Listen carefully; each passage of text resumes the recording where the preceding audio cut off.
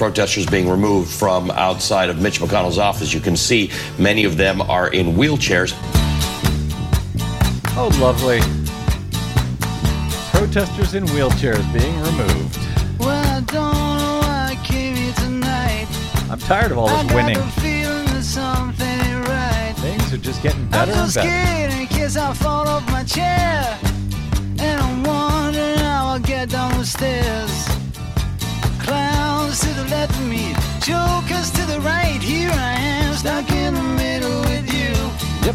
Yes, I'm stuck From Pacifica Radio in Los Angeles, this is the BradCast, as heard on KPFK 90.7 FM in LA, in Oregon on 91.7 FM KYAQ on the Central Coast, 106.7 FM KSO in Cottage Grove, in Lancaster, Pennsylvania on 92.9 FM WLRI, in Maui, Hawaii on 88.5 FM KAKU, in Columbus, Ohio on WGRN 94.1 FM, Palinville, New York's 102.9 FM WLPP, Grand Rapids, Michigan's WPRR, and Minneapolis, St. Paul's AM 950 KTNF. We're also heard streaming coast to coast and around the globe every day on the internets, on the Progressive Voices channel, Netroots Radio, Indie Media Weekly, FYI Nation, NicoleSandler.com, Radio Free Brooklyn, GDPR, Revolution 99, Deprogrammed Radio, Detour Talk, and Radio Sputnik, amongst other fine affiliates across this planet.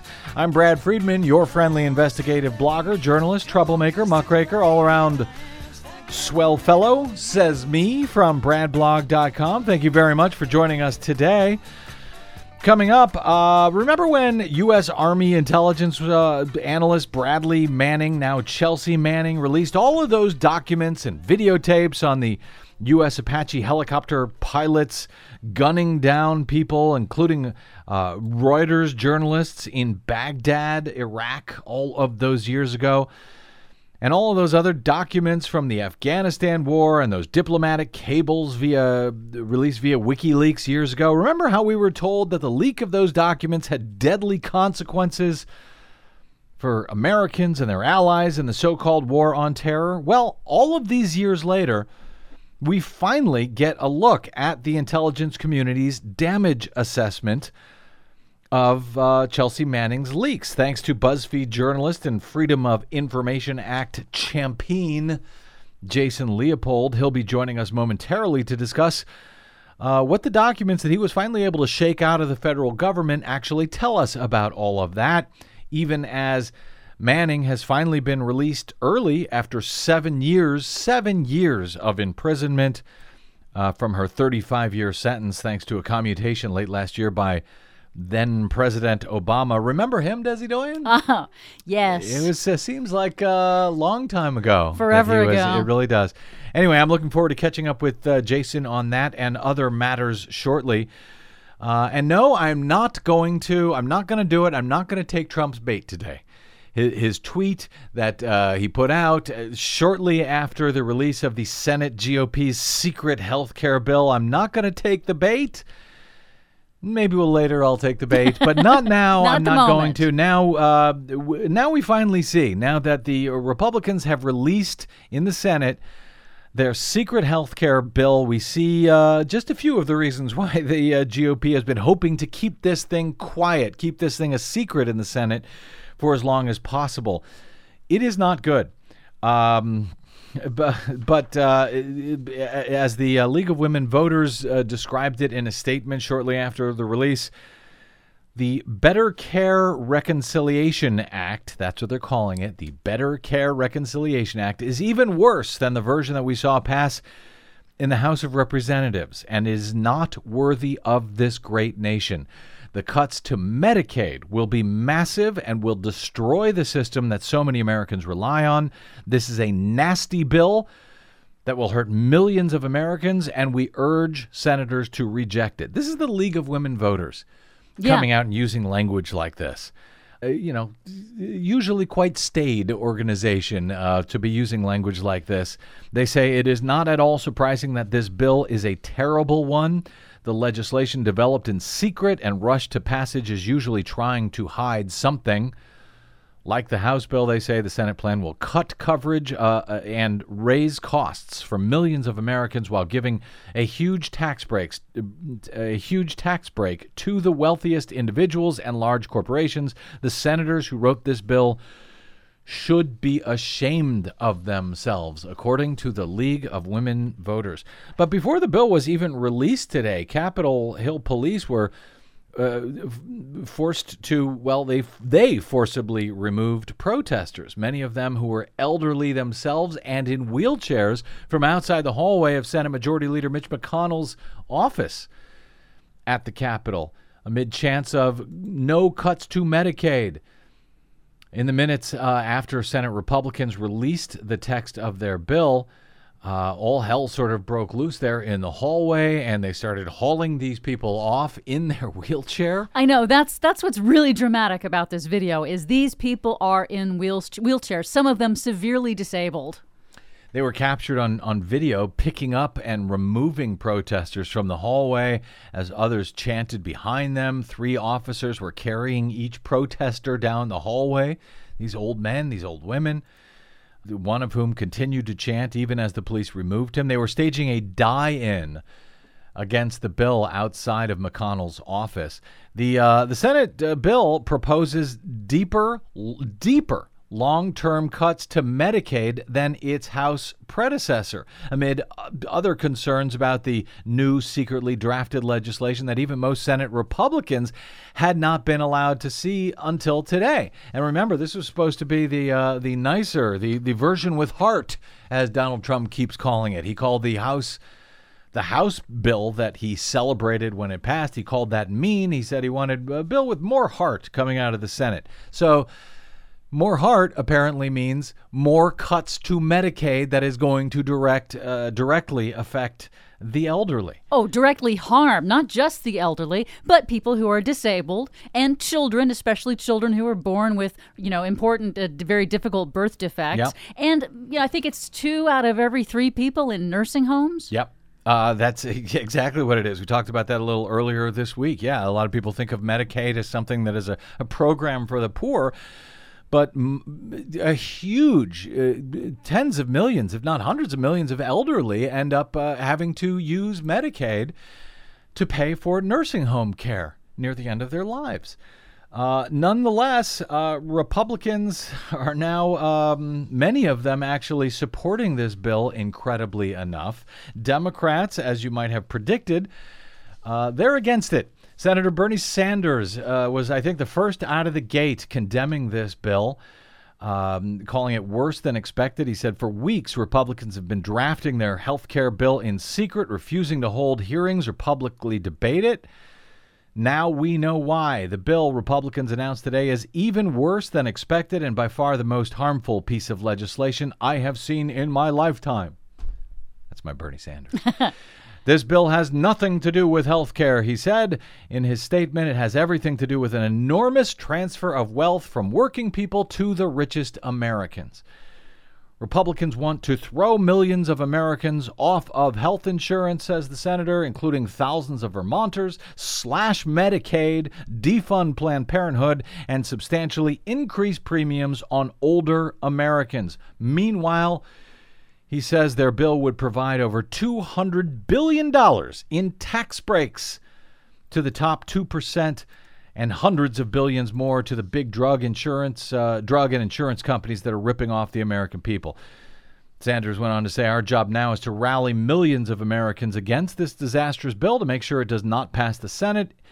Instead of throwing tens of millions of Americans off of health insurance, we must guarantee health care as a right to every American. Sanders, of course, was hardly the only Democrat to come out with guns ablazing against this bill today. Senator Chris Murphy of Connecticut, for example, tweeted, "No tweaks by amendment can fix this monstrosity.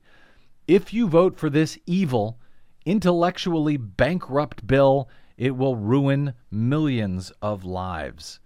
Ezra Klein of Vox.com summed up the GOP Senate's Better Care Reconciliation Act in one sentence, quote, "Poor people pay more for worse insurance."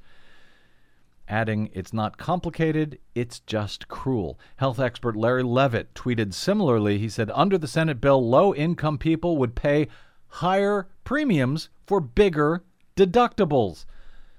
Levitt of the Kaiser Family Foundation, Health Foundation, later explained, in broad strokes, the Senate bill is just like the House.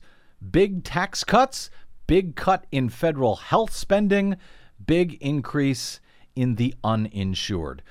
Or as Ezra Klein explained in more detail, describing the cuts to current Obamacare premium subsidies and cuts to requirements for the plans that are offered on the Affordable Care Act exchange, he said low-income Americans get less money to buy crummier insurance. Other than that, Trump's promise for a plan that is less mean than the House GOP's version that has more heart. It's going great. Much less, by the way, don't forget, he said that Trump had promised over and over again that his health care plan would be better, would be less expensive health care for more people.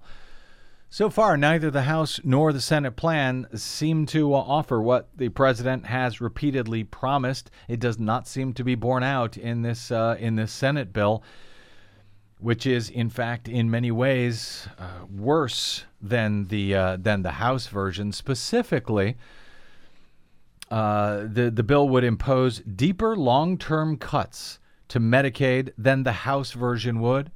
It would eliminate the bulk of the Affordable Care Act's taxes on wealthy people, so they're going to get their money back, and it will offer tax credits for individual insurance plans that are technically more generous than the House versions, particularly for lower-income people, but still far stingier than the subsidies that are available under the current law, under the Affordable Care Act or Obamacare. The Better Care Reconciliation Act comes after 2.5 months of secret closed-door GOP-only negotiations. Remember, the same Republican Party that had complained that when there were dozens of hearings over the Affordable Care Act under Obama and a year-long public process, they complained at that time that it was being rammed down our throats. Now they are doing far worse.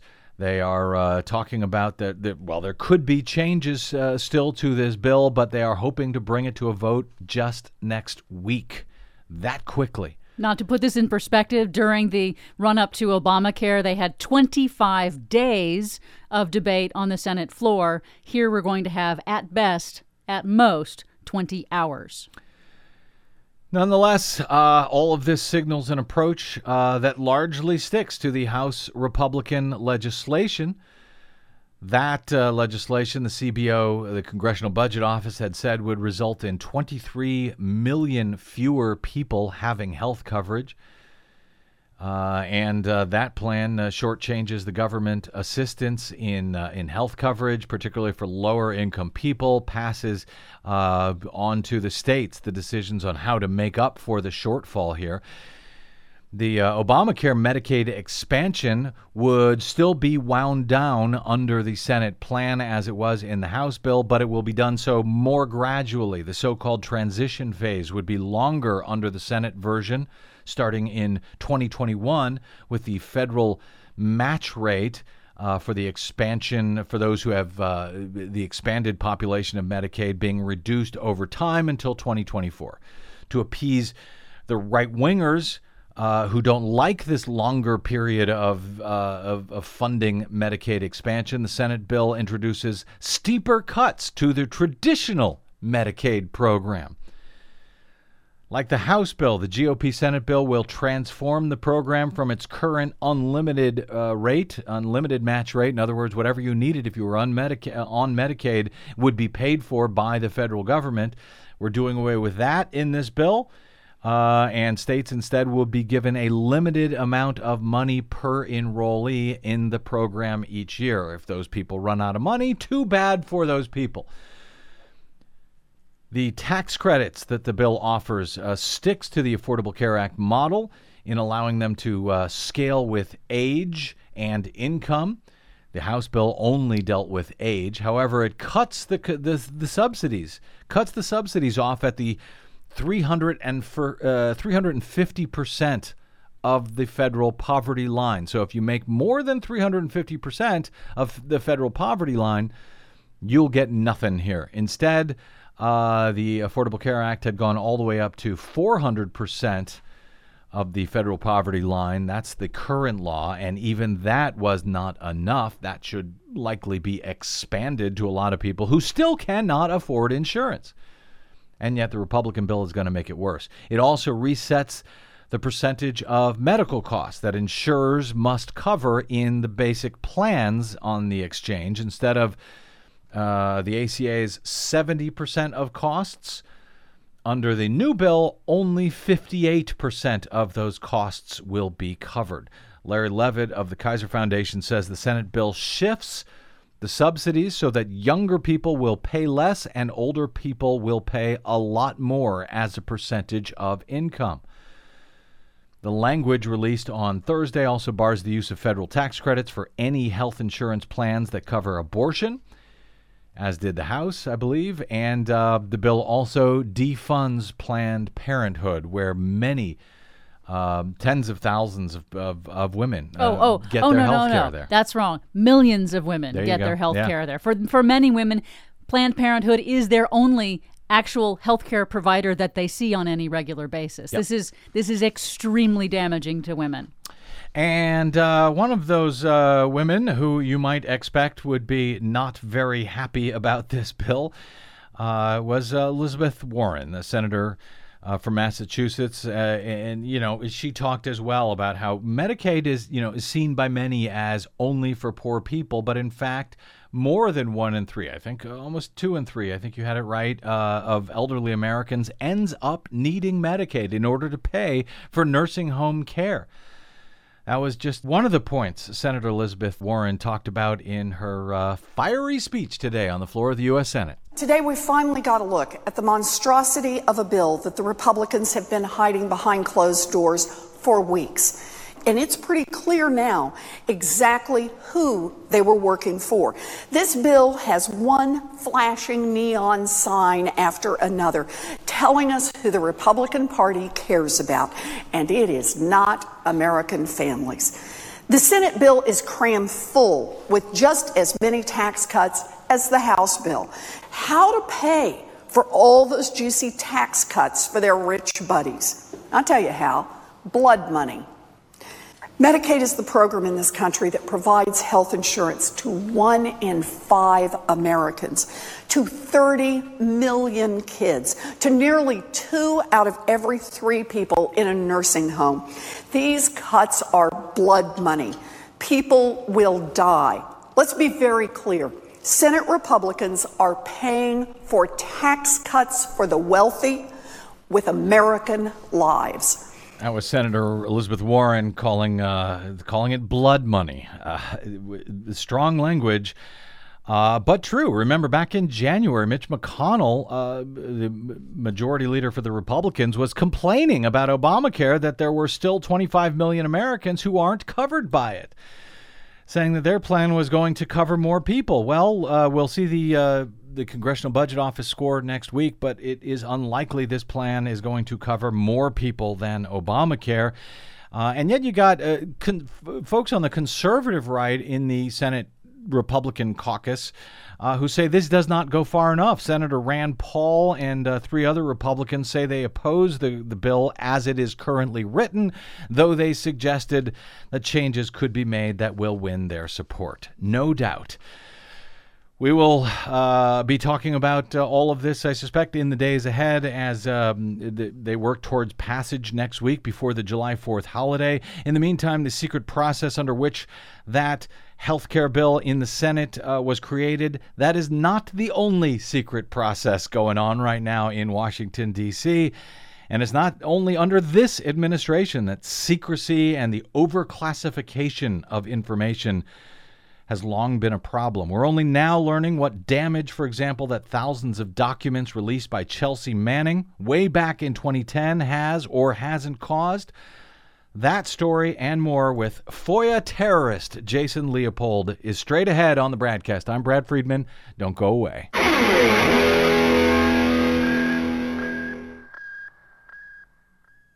Hey, this is Brad. If you haven't noticed by now, it's no easy feat finding facts, real facts, not alternative facts, over your public airwaves.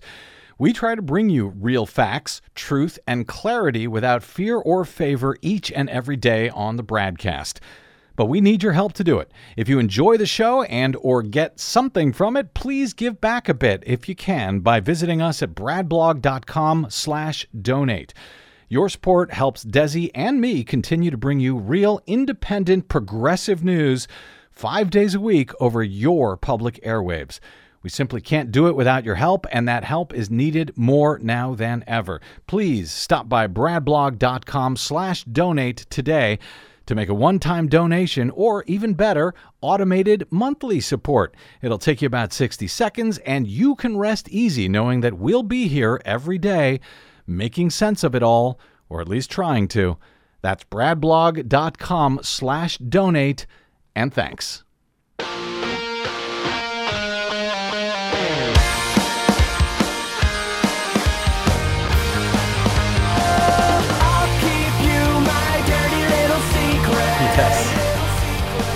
Dirty little secrets. The government seems to have quite a few of them. Welcome back to the BradCast. Brad Friedman from bradblog.com.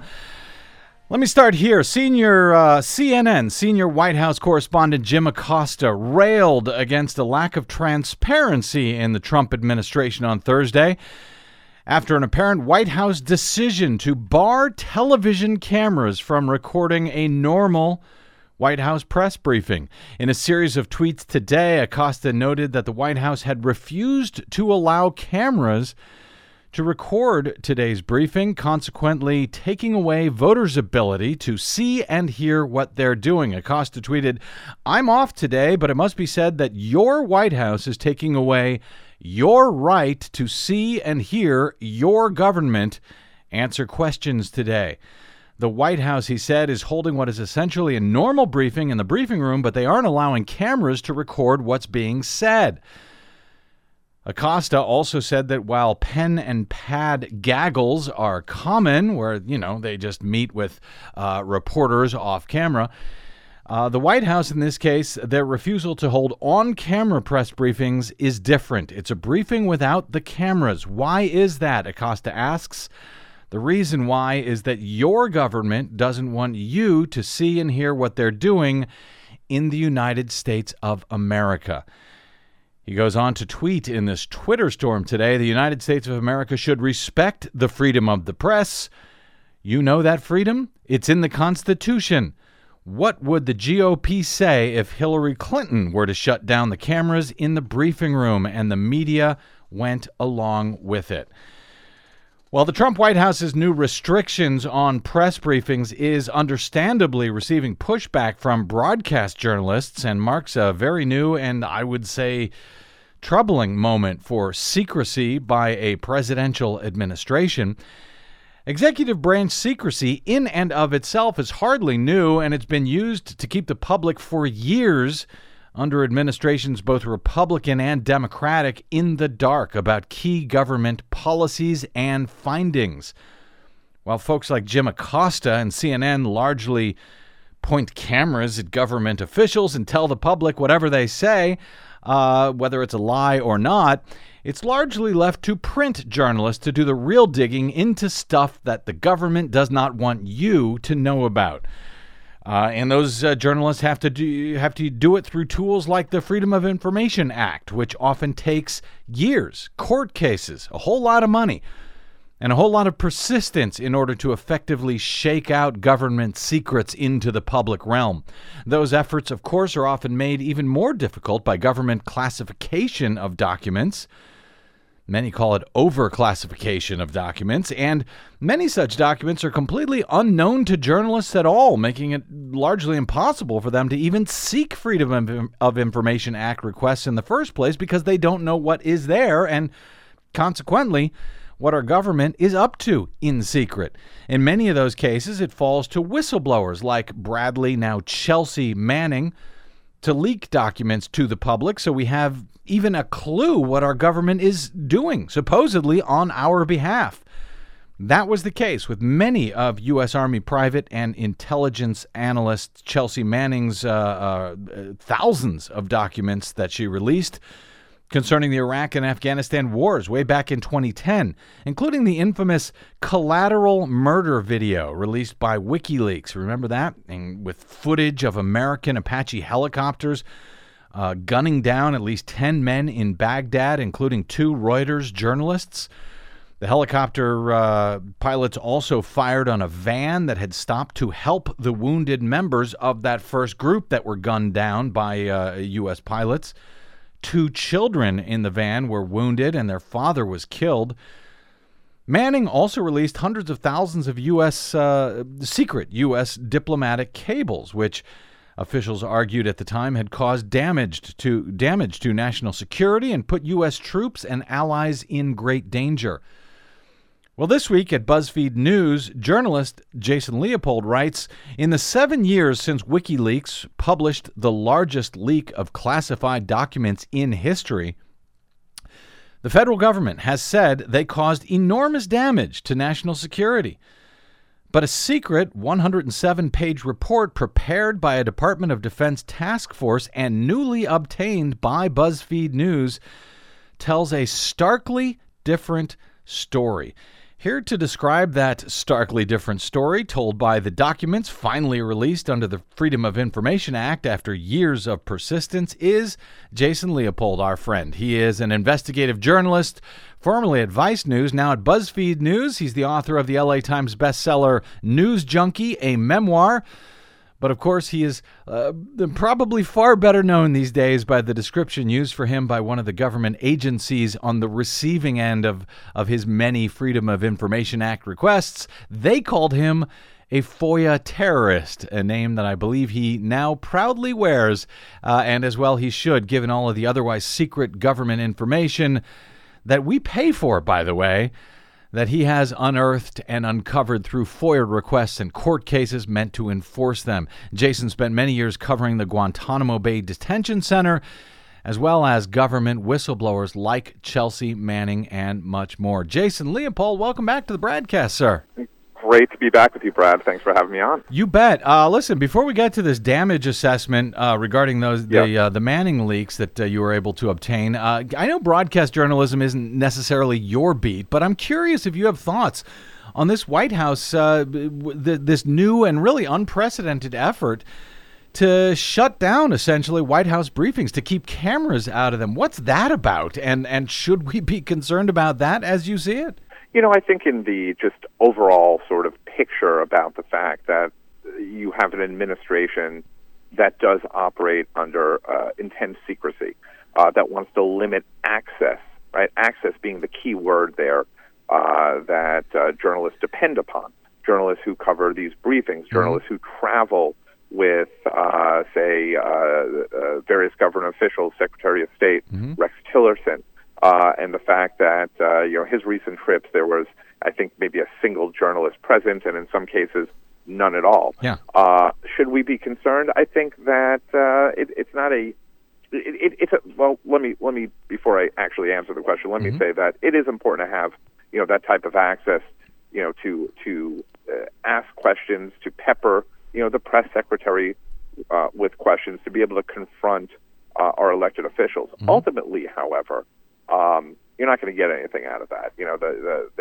At this point, it's almost more of a sideshow. There's more interest in seeing, Sean Spicer simply because of what he may say, and reactions by the media. But the public is not really going to gain any real, insight into the administration's thinking simply by watching a press conference. You're not going to be able to confront any of these officials and then find out some deep, dark secret as a result. No, you're not, but it does seem like it allows them to operate more in secret. This works out well for them. To not be confronted. I mean, when we look at your work, Jason, sometimes it takes years and years to get at this information. And I know that's not necessarily what comes out in a White House press briefing. But, we often don't have years and years to wait for some of this information.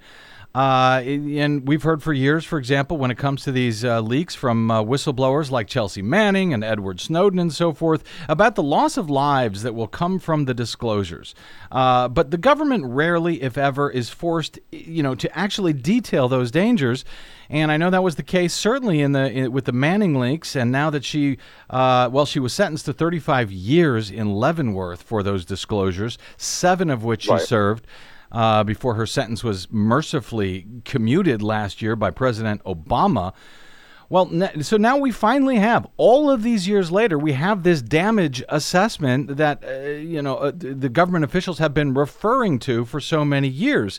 Is that essentially what this Defense Department report is about, the damage that was caused by those leaks? That's exactly what it is. And let me just, before we get into this, let me just say a note about, the press briefing and the access. Access is really important. It's really important to confront government officials. So I don't want my comments or my remarks to be taken as I'm downplaying the importance of that.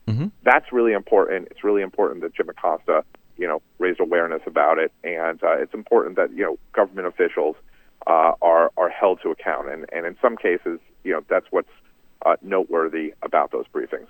With regard to this Defense Department report, let me put this into context because this is really, really important. And over the past couple of days, I've seen some really passionate responses to this damage assessment. First, let me just say it's an 107-page report. Half of that report was withheld. Okay, the government withheld it under a number of different FOIA exemptions. In addition to that, they redacted numerous pages. So ultimately what I was left with was 35 pages of heavily redacted material about this so-called damage that resulted from the leaks. What we can take out of this report, this final report, written in 2011, I think it was June 2011. I don't have it in front of me, but it was 1 year after the leaks were published. Right. Okay? And 1 year after the leaks were published, the Defense Department assessed that there was no real impact, negative impact to U.S. interests. And they say that, U.S. interests. No impact to U.S. interests or the strategic impact to operations in Afghanistan or Iraq. It does note that it had the potential, could cause potential harm for Afghans, Iraqis, interpreters, intelligence sources. Again, potential harm 1 year after. So they didn't assess that. Ultimately, there was no damage. There was, they realized that the damage, if there was any damage that was done, it had no real impact on, what our purpose was or what our goal was. What they were concerned about in some cases were, as you know, these leaks revealed a the real ugly side of the wars. Okay, the civilian casualties that were unreported, and the concern that the Defense Department had, as they note in this report, was that the press, the media, would use these revelations to undermine the U.S. war effort in those countries. So that was a big concern that they had. But ultimately, the leaks... And that's a political concern. That's not a life or death concern, as they seem to be arguing at the time. Right. And it does say, again, potential harm to the lives of the Afghan the population. But what's really important, the reason I'm saying this is that what's been missed in some of the commentary revolving around this is that this was the final report of this so-called Information Review Task Force, this task force that was set up by the Defense Department to review all of the documents leaked to WikiLeaks. They did a line-by-line review, 20 different government agencies, including the NSA, the FBI, the CIA, Department of Homeland Security, to review all of the documents. And they prepared a number of different reports, and this was the final report. And in this final report, a year after the leaks, they didn't say that, look, there were a number of deaths, innocent lives that were lost as a result of this. They were saying that, hey, look, in some cases, some of the documents that were leaked really were no big deal. They actually say that. So. And this was in regard, for example, just pulling out a quote or two here from the hundreds of thousands of Iraq-related military documents and State Department cables concerning Iraq. The report assesses, quote, with high confidence that disclosure of the Iraq data set will have no direct personal impact on current and formal U.S. leadership in Iraq. I mean, that's sort of saying right then and there, for at least for the Iraq effort, that, hey, this no damage at all concerning Iraq. They seem to be a little more cautious when it came to Afghanistan, saying it would not result in significant impact to U.S. operations, but did have that potential to cause serious damage to intelligence sources and so forth. Is it possible, Jason Leopold, that the worst damage, the worst assessment was in those redacted portions? I think more of the document was redacted than released. Yeah, I doubt it. I doubt that you will that those redacted pages contain anything about the terrible damage that resulted. I think that those redacted pages more or less dealt with military plans and operations that, even though were already known from the release of the material, were still, the government still deemed it classified, and that's why they redacted it when they gave it to me. Despite the fact that this was publicly released, it was classified. Look, the serious damage, if there was any real serious damage that resulted from those leaks, you could be sure that would have resulted in the first year, right? If not less, right? Than that the leaks were published, but. That's why I wanted to note that this report was written 1 year after the leak. Right. So there was nothing there that said it. They're still talking potential damage. Perhaps they're worried that potential damage would result later on down the road. But we have not heard about it yet. And this is this so-called threat to national security that resulted, or that the government claims resulted, was used in the trial of the court-martial of Chelsea Manning. Yeah. So that came up quite a bit, and they were referencing this particular report and others like it. So here we are, as I noted in the story, 7 years later, and we haven't heard anything. I mean, there's nothing that that we've been able to stand up, and I think largely because a lot of the material dealt with casualties in previously unreported casualties in Iraq and Afghanistan. The State Department cables may have. I will say this: I think that the State Department cables, the damage that it caused was probably embarrassment to the U.S. government based on what was being discussed. There may have been some lives that were threatened. Again, I don't know if that's in any of the redacted pages there. But overall, they're more or less saying here, hey, look, we can still operate much in the same way that we had been operating in Iraq and Afghanistan before these leaks took place. And we'll have to monitor if the leaks, would end up causing any harm to, the Afghan population. But when you look at an assessment, when you look at a report that the government prepares, like, such as this, they have to put in that, what is the potential damage? There's the damage, and then there's the potential damage. So they have to assess that, and that was just their assessment.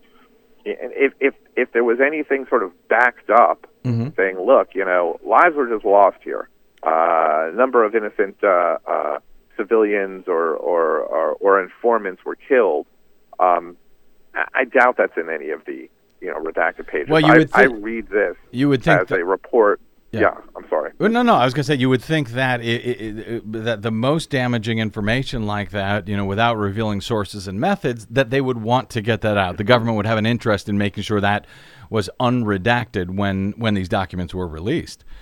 Did you? Absolutely, and that's why I say, that's why when I look at the passionate responses by people, so I've experienced this when I wrote a similar report about Snowden. There was a damage assessment that I obtained via FOIA on the Snowden leaks. Right. And, excuse me, it was, the damage there was deemed to be far more catastrophic than the damage here. And a lot of this is it ends up just being embarrassment. And I know it's very difficult for people to believe it, but there also gets down to sometimes a couple of camps where you feel that, you either love Edward Snowden, you love what Chelsea Manning did, or you hate them. And so sometimes it's hard to separate that, and sometimes people have a real hard time understanding that, look, you could release a trove of classified material, and perhaps it will benefit our adversaries. In terms of what the damage is, what ultimately happened as a result, sometimes it's just not there. Maybe it meant they lost some sources. Informants no longer wanted to work as informants. But as you read that, that particular, those two sort of quotes that you took out of the the report there, no strategic impact on U.S. operations in Afghanistan, and it really didn't undermine anything in Iraq, are important takeaways. Jason Leopold, you said you got a lot of passionate response. Passionate response in what sense? People who were angry that you released this document? People who were still angry at Manning? What was the response you got?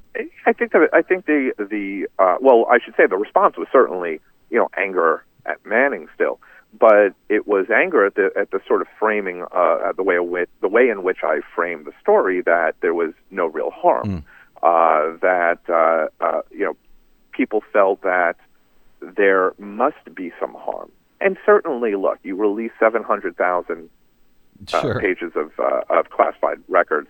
Of course, there's going to be some sort of harm in the sense of how it harms the government in the sense that they didn't have very good security. Security. As far as leaks security. And as far as the access to information and the possibility that can be leaked. But even there, you would think they probably learned something from this, and they have probably hardened their system since. We saw that whistleblower recently, the NSA contractor Reality Winner, who released documents regarding the 2016 election, and boy, they had her arrested the next day, it seems like. Right. So, they may have put new safeguards in place thanks to some of these previous leaks in any event. Very quickly, there's a few other things I want to get to here, Jason. How long did it take you to get this document out from the government? So this was I think 2.5 years it took to get this report, and it was only because it actually grew out of my lawsuit, a federal FOIA lawsuit that I had against the same agency when I obtained the Snowden documents. So when I obtained these Snowden damage assessment documents, there was an explanation about this task force, and it was explained in records that I received that this task force that was set up to assess the damage from Snowden, grew out of the WikiLeaks task force that was set up to assess the damage out of the release of documents by WikiLeaks. So I didn't really know that that it existed, and when we found out that they were putting together similar reports, filed a Freedom of Information Act request and then sued the government to obtain it. So it took quite a while to get those records. And that's one of the 2 years is a long time. 2 years is a long time, and but that that's one of the points I made there in the opening, that a lot of times journalists don't even know what to request because we don't know what exists, which By the way, might go back to the other original point concerning those White House briefings. Sometimes they say stuff that I know has led you and others to say, "Oh, really? Let me submit a FOIA on that to get more details." Oh, yeah, absolutely. So that's absolutely yes. Another downside of hiding the White House briefings in that fashion. True, and it's important. I'm someone who believes passionately myself in transparency and open government, and that's the antithesis of that. What they're trying to do. I think that would also extend to Congress. I don't know if you recall. A couple of weeks ago, they were trying to say that reporters were not allowed to conduct interviews or film lawmakers going through the hallways of right. Congress, which is just ludicrous. So this type of behavior kind of trickles down to various levels within the federal government. And let's face it, I've seen it also goes into the local and state governments as well. This intense secrecy where elected officials who are accountable to the people are simply not interested in speaking, and then try and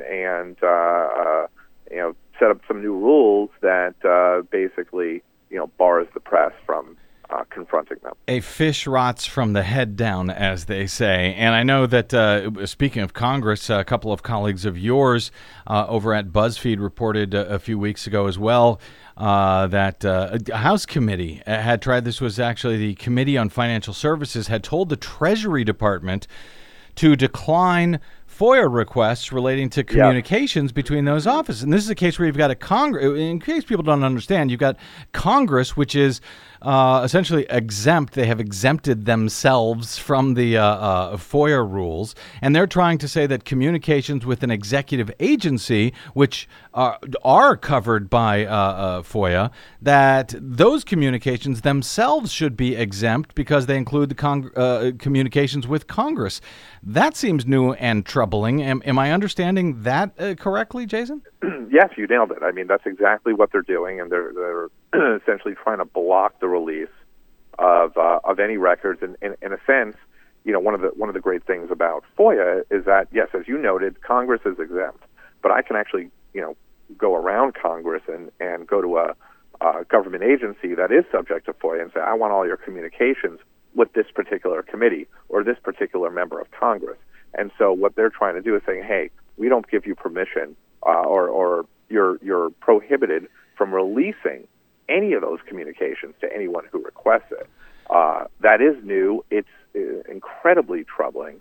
And it's just another sign, an example of the intense government secrecy that we're starting to see. And are you seeing, because I know you faced a lot of frustration, even under Democratic administrations, under Obama, trying to shake loose, some of these documents. Are you noting a specific marked difference in the responses now under this new administration than you were under the Obama administration to your FOIA requests? Yes, I would say that it feels a bit more difficult right now to obtain records. I have to say there's a part of the reason that exists is because there's still this massive backlog that these agencies are contending with from years past and the previous administration. But it feels as if it's going to be a huge battle to pry loose records out of this administration, to pry loose records out of the agencies in response to whatever the administration is doing or whatever they're undertaking. So I'm already starting to see that. Look, I asked for, like others have, the memo and memos that James Comey wrote and was leaked to the New York Times about his interactions with Donald Trump. Now, he disclosed this. He disclosed this memo. He indicated that one was unclassified, and but just by the fact that he disclosed it should automatically make it subject to FOIA. And the fact that it's classified and he spoke about it means it should be subject to FOIA and it should be released. But the FBI is saying that it's part of an ongoing law enforcement investigation. That is true. That's what they said to me last week when I received a letter from them. But again, this is this unclassified memo that has already been characterized and discussed should be disclosed. That one can make an argument. Well, it is part of a law enforcement investigation. Sure, but in other instances, I'm seeing again some intense secrecy. Look, just a few minutes ago, Brad, I tweeted out a letter I received from the Justice Department about Trump's transition. Right, I asked for transition documents. Sometimes transition documents, by the way, can be really helpful to gain an understanding of how an agency, what an agency is doing, how they're changing, what their plans are, and a division or component within the Justice Department said, "Hey, we have 789 pages, but we're withholding 789 pages. We'll give you some, but we're going to withhold 789 pages under a certain exemption." So it's difficult, and I think some of these agencies are really having trouble trying to figure out how to respond to requests, largely because you have a president now who is tweeting, who is arguably, declassifying, instantly declassifying information that would otherwise remain secret. He's piercing the veil of secrecy when he talks about these documents that then should give you and us as the American people and as journalists the right to look at what it is that he is actually referring to. When it comes to things like the Comey memo, sure, there's an investigation, but it's also not a classified document. It's also, been discussed. We shouldn't have to wait for years to see it. It's certainly of public interest, no question about it. But, with this government, and this has gone on for a long time, they withhold information that is certainly not the part of an investigation. You've got a story yesterday at BuzzFeed. Just to lighten things up before we go, I'll just point folks over to BuzzFeed.com. You and David Mack, a document revealing that a bunch of CIA staffers were fired for stealing snacks from vending machines. And I note that this happened 4 years ago, and we're only hearing about it now. So if they're willing to keep that kind of nonsense secret, I can only imagine what else they're trying to keep secret. Jason, I hope you will continue to force them to not keep these things secret as much as possible. Jason Leopold. I'm going to try my darndest. Thank you, Brad. Keep at it, brother. Jason Leopold, you can find his work at BuzzFeed.com, and you can and should follow him on the Twitters at Jason Leopold. Thanks, Jason. Always great talking to you, my friend. Thanks, Brad. Appreciate it. Okay, when we return, we will take Donald Trump's bait very quickly, his big, dumb, stupid tweet today. I'm Brad Friedman. This is your BradCast.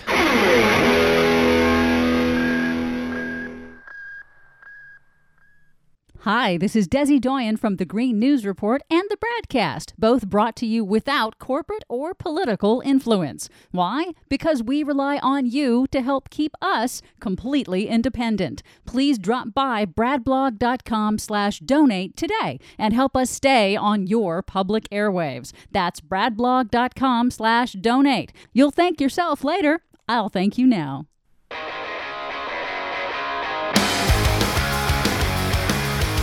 Don't wanna be an American idiot.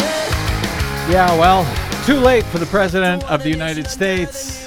Talk about American idiots. Welcome back to the BradCast. Brad Friedman from bradblog.com. All right, well, we didn't take the bait earlier of this tweet that Donald Trump put out just really minutes after the Republicans had released their House plan, their health plan in the Senate today. I'm sure the timing of that release had nothing to do with the really awful bill and the awful press that the Republicans are getting right now. Right, exactly. It came out, I think it was about 15 minutes later. The bill was getting slammed after it was finally released. This is the health care bill. in the Senate. And then, of course, Donald Trump comes out with this tweet, and all of the media look the other way. Oh, my God, Donald Trump is tweeting about the supposed tapes that he suggested he might have had, the audio tapes of his meetings with now fired FBI Director Jim Comey. He tweeted, of course, I have no idea whether there are tapes or recordings of my conversations with James Comey, but I did not make and do not have any such recordings, says Donald Trump. Wait, I do not know, but I don't have? So he doesn't know? Well, he doesn't know if somebody else may have. Yeah, the first part of the tweet, he was talking about all this electronic surveillance, so maybe someone else has tapes. But he doesn't have any such recordings. You'll recall that he had said after news of the meeting between Trump and Comey, where Trump was pressuring him to end the investigation into former National Security Advisor Michael Flynn, that meeting in the Oval Office, Trump came out and said, better hope there are no tapes of our conversations. And so there was questions, did he have a Oval Office taping system? Now he says he claims he does not, and everyone is reporting it as if there are no tapes. Do you believe him? Absolutely not. I know. He may. We all know, as has been proven many times, there was that deposition that he had to go under oath, and they discovered that, he admitted 30 times he lied in previous cases against him. So if he's willing to lie publicly about those things back in the past. Under oath. Well, he wasn't lying under oath at that time. He was admitting in this deposition that he had lied all these other times. So I think that it's fairly clear that he's very likely to lie when speaking publicly and not under oath. He's a liar. He lies all the time. And so I think when the media just take him at his word that there are no tapes, as opposed to him having tapes and having destroyed them, I think they're falling for it. I don't think they should settle for it. Congressman Adam Schiff, who's the ranking member of the U.S. House Intelligence Committee, he doesn't seem to be falling for it. At least he's saying that a tweet is not good enough. Right. They have asked for his response to Congress as far as whether any tapes exist. He has requested them. And he is still waiting for the White House to answer that response, whether or not any tapes or recordings exist. Or had existed, right. That these purported White House recordings, that they now don't exist, says Schiff, raises as many questions as it answers. He says, while I would certainly hope that the president's most recent statement is true, we will continue to pursue the matter with other witnesses so that the public can be assured that if recordings were ever made, they will be preserved and be made available to the committee and ultimately to the public as well. It would be illegal for him to delete those tapes. The Presidential Records Act, put in place after the White House, the Watergate scandal, says that any such tapes are part of that presidential record and cannot be deleted. And while Donald Trump can go out and say anything he wants on Twitter, he's not under oath there. He can lie as much as he wants. He cannot lie to Congress. So we will see if the White House responds there to Adam Schiff's ongoing request for those tapes. But for now, at least Donald Trump says he did not have any such tape recordings. He's a liar or a bluffer, depending on how you look at it. Either way, as David Frum over at The Atlantic says today, remember David Frum is George W. Bush's former speechwriter, so he knows liars well. Foreign adversaries, he says, will take note, and they're more likely to ignore Trump's threats and his promises in the future because now they see that he is a bluffer or a liar. Take your pick. So that all matters, I guess. And of course, if you didn't know that he was a bluffer or a liar by now, I'm not sure what planet you're living on. All right, I got to get out. My thanks to our producer, Desi Doyen, to my guest today, Jason Leopold of BuzzFeed News, and to you for spending a portion of your day or night with us. If you missed any portion of today's program or any other, download it for free anytime at bradblog.com. While you're there, we thank those of you who stopped by bradblog.com/donate to help us continue to do what we try to do on the air here every day. You can find, follow, and share us worldwide on the Facebooks and the Twitters at The Brad Blog. Until we meet again, I'm Brad Friedman. Good luck, world.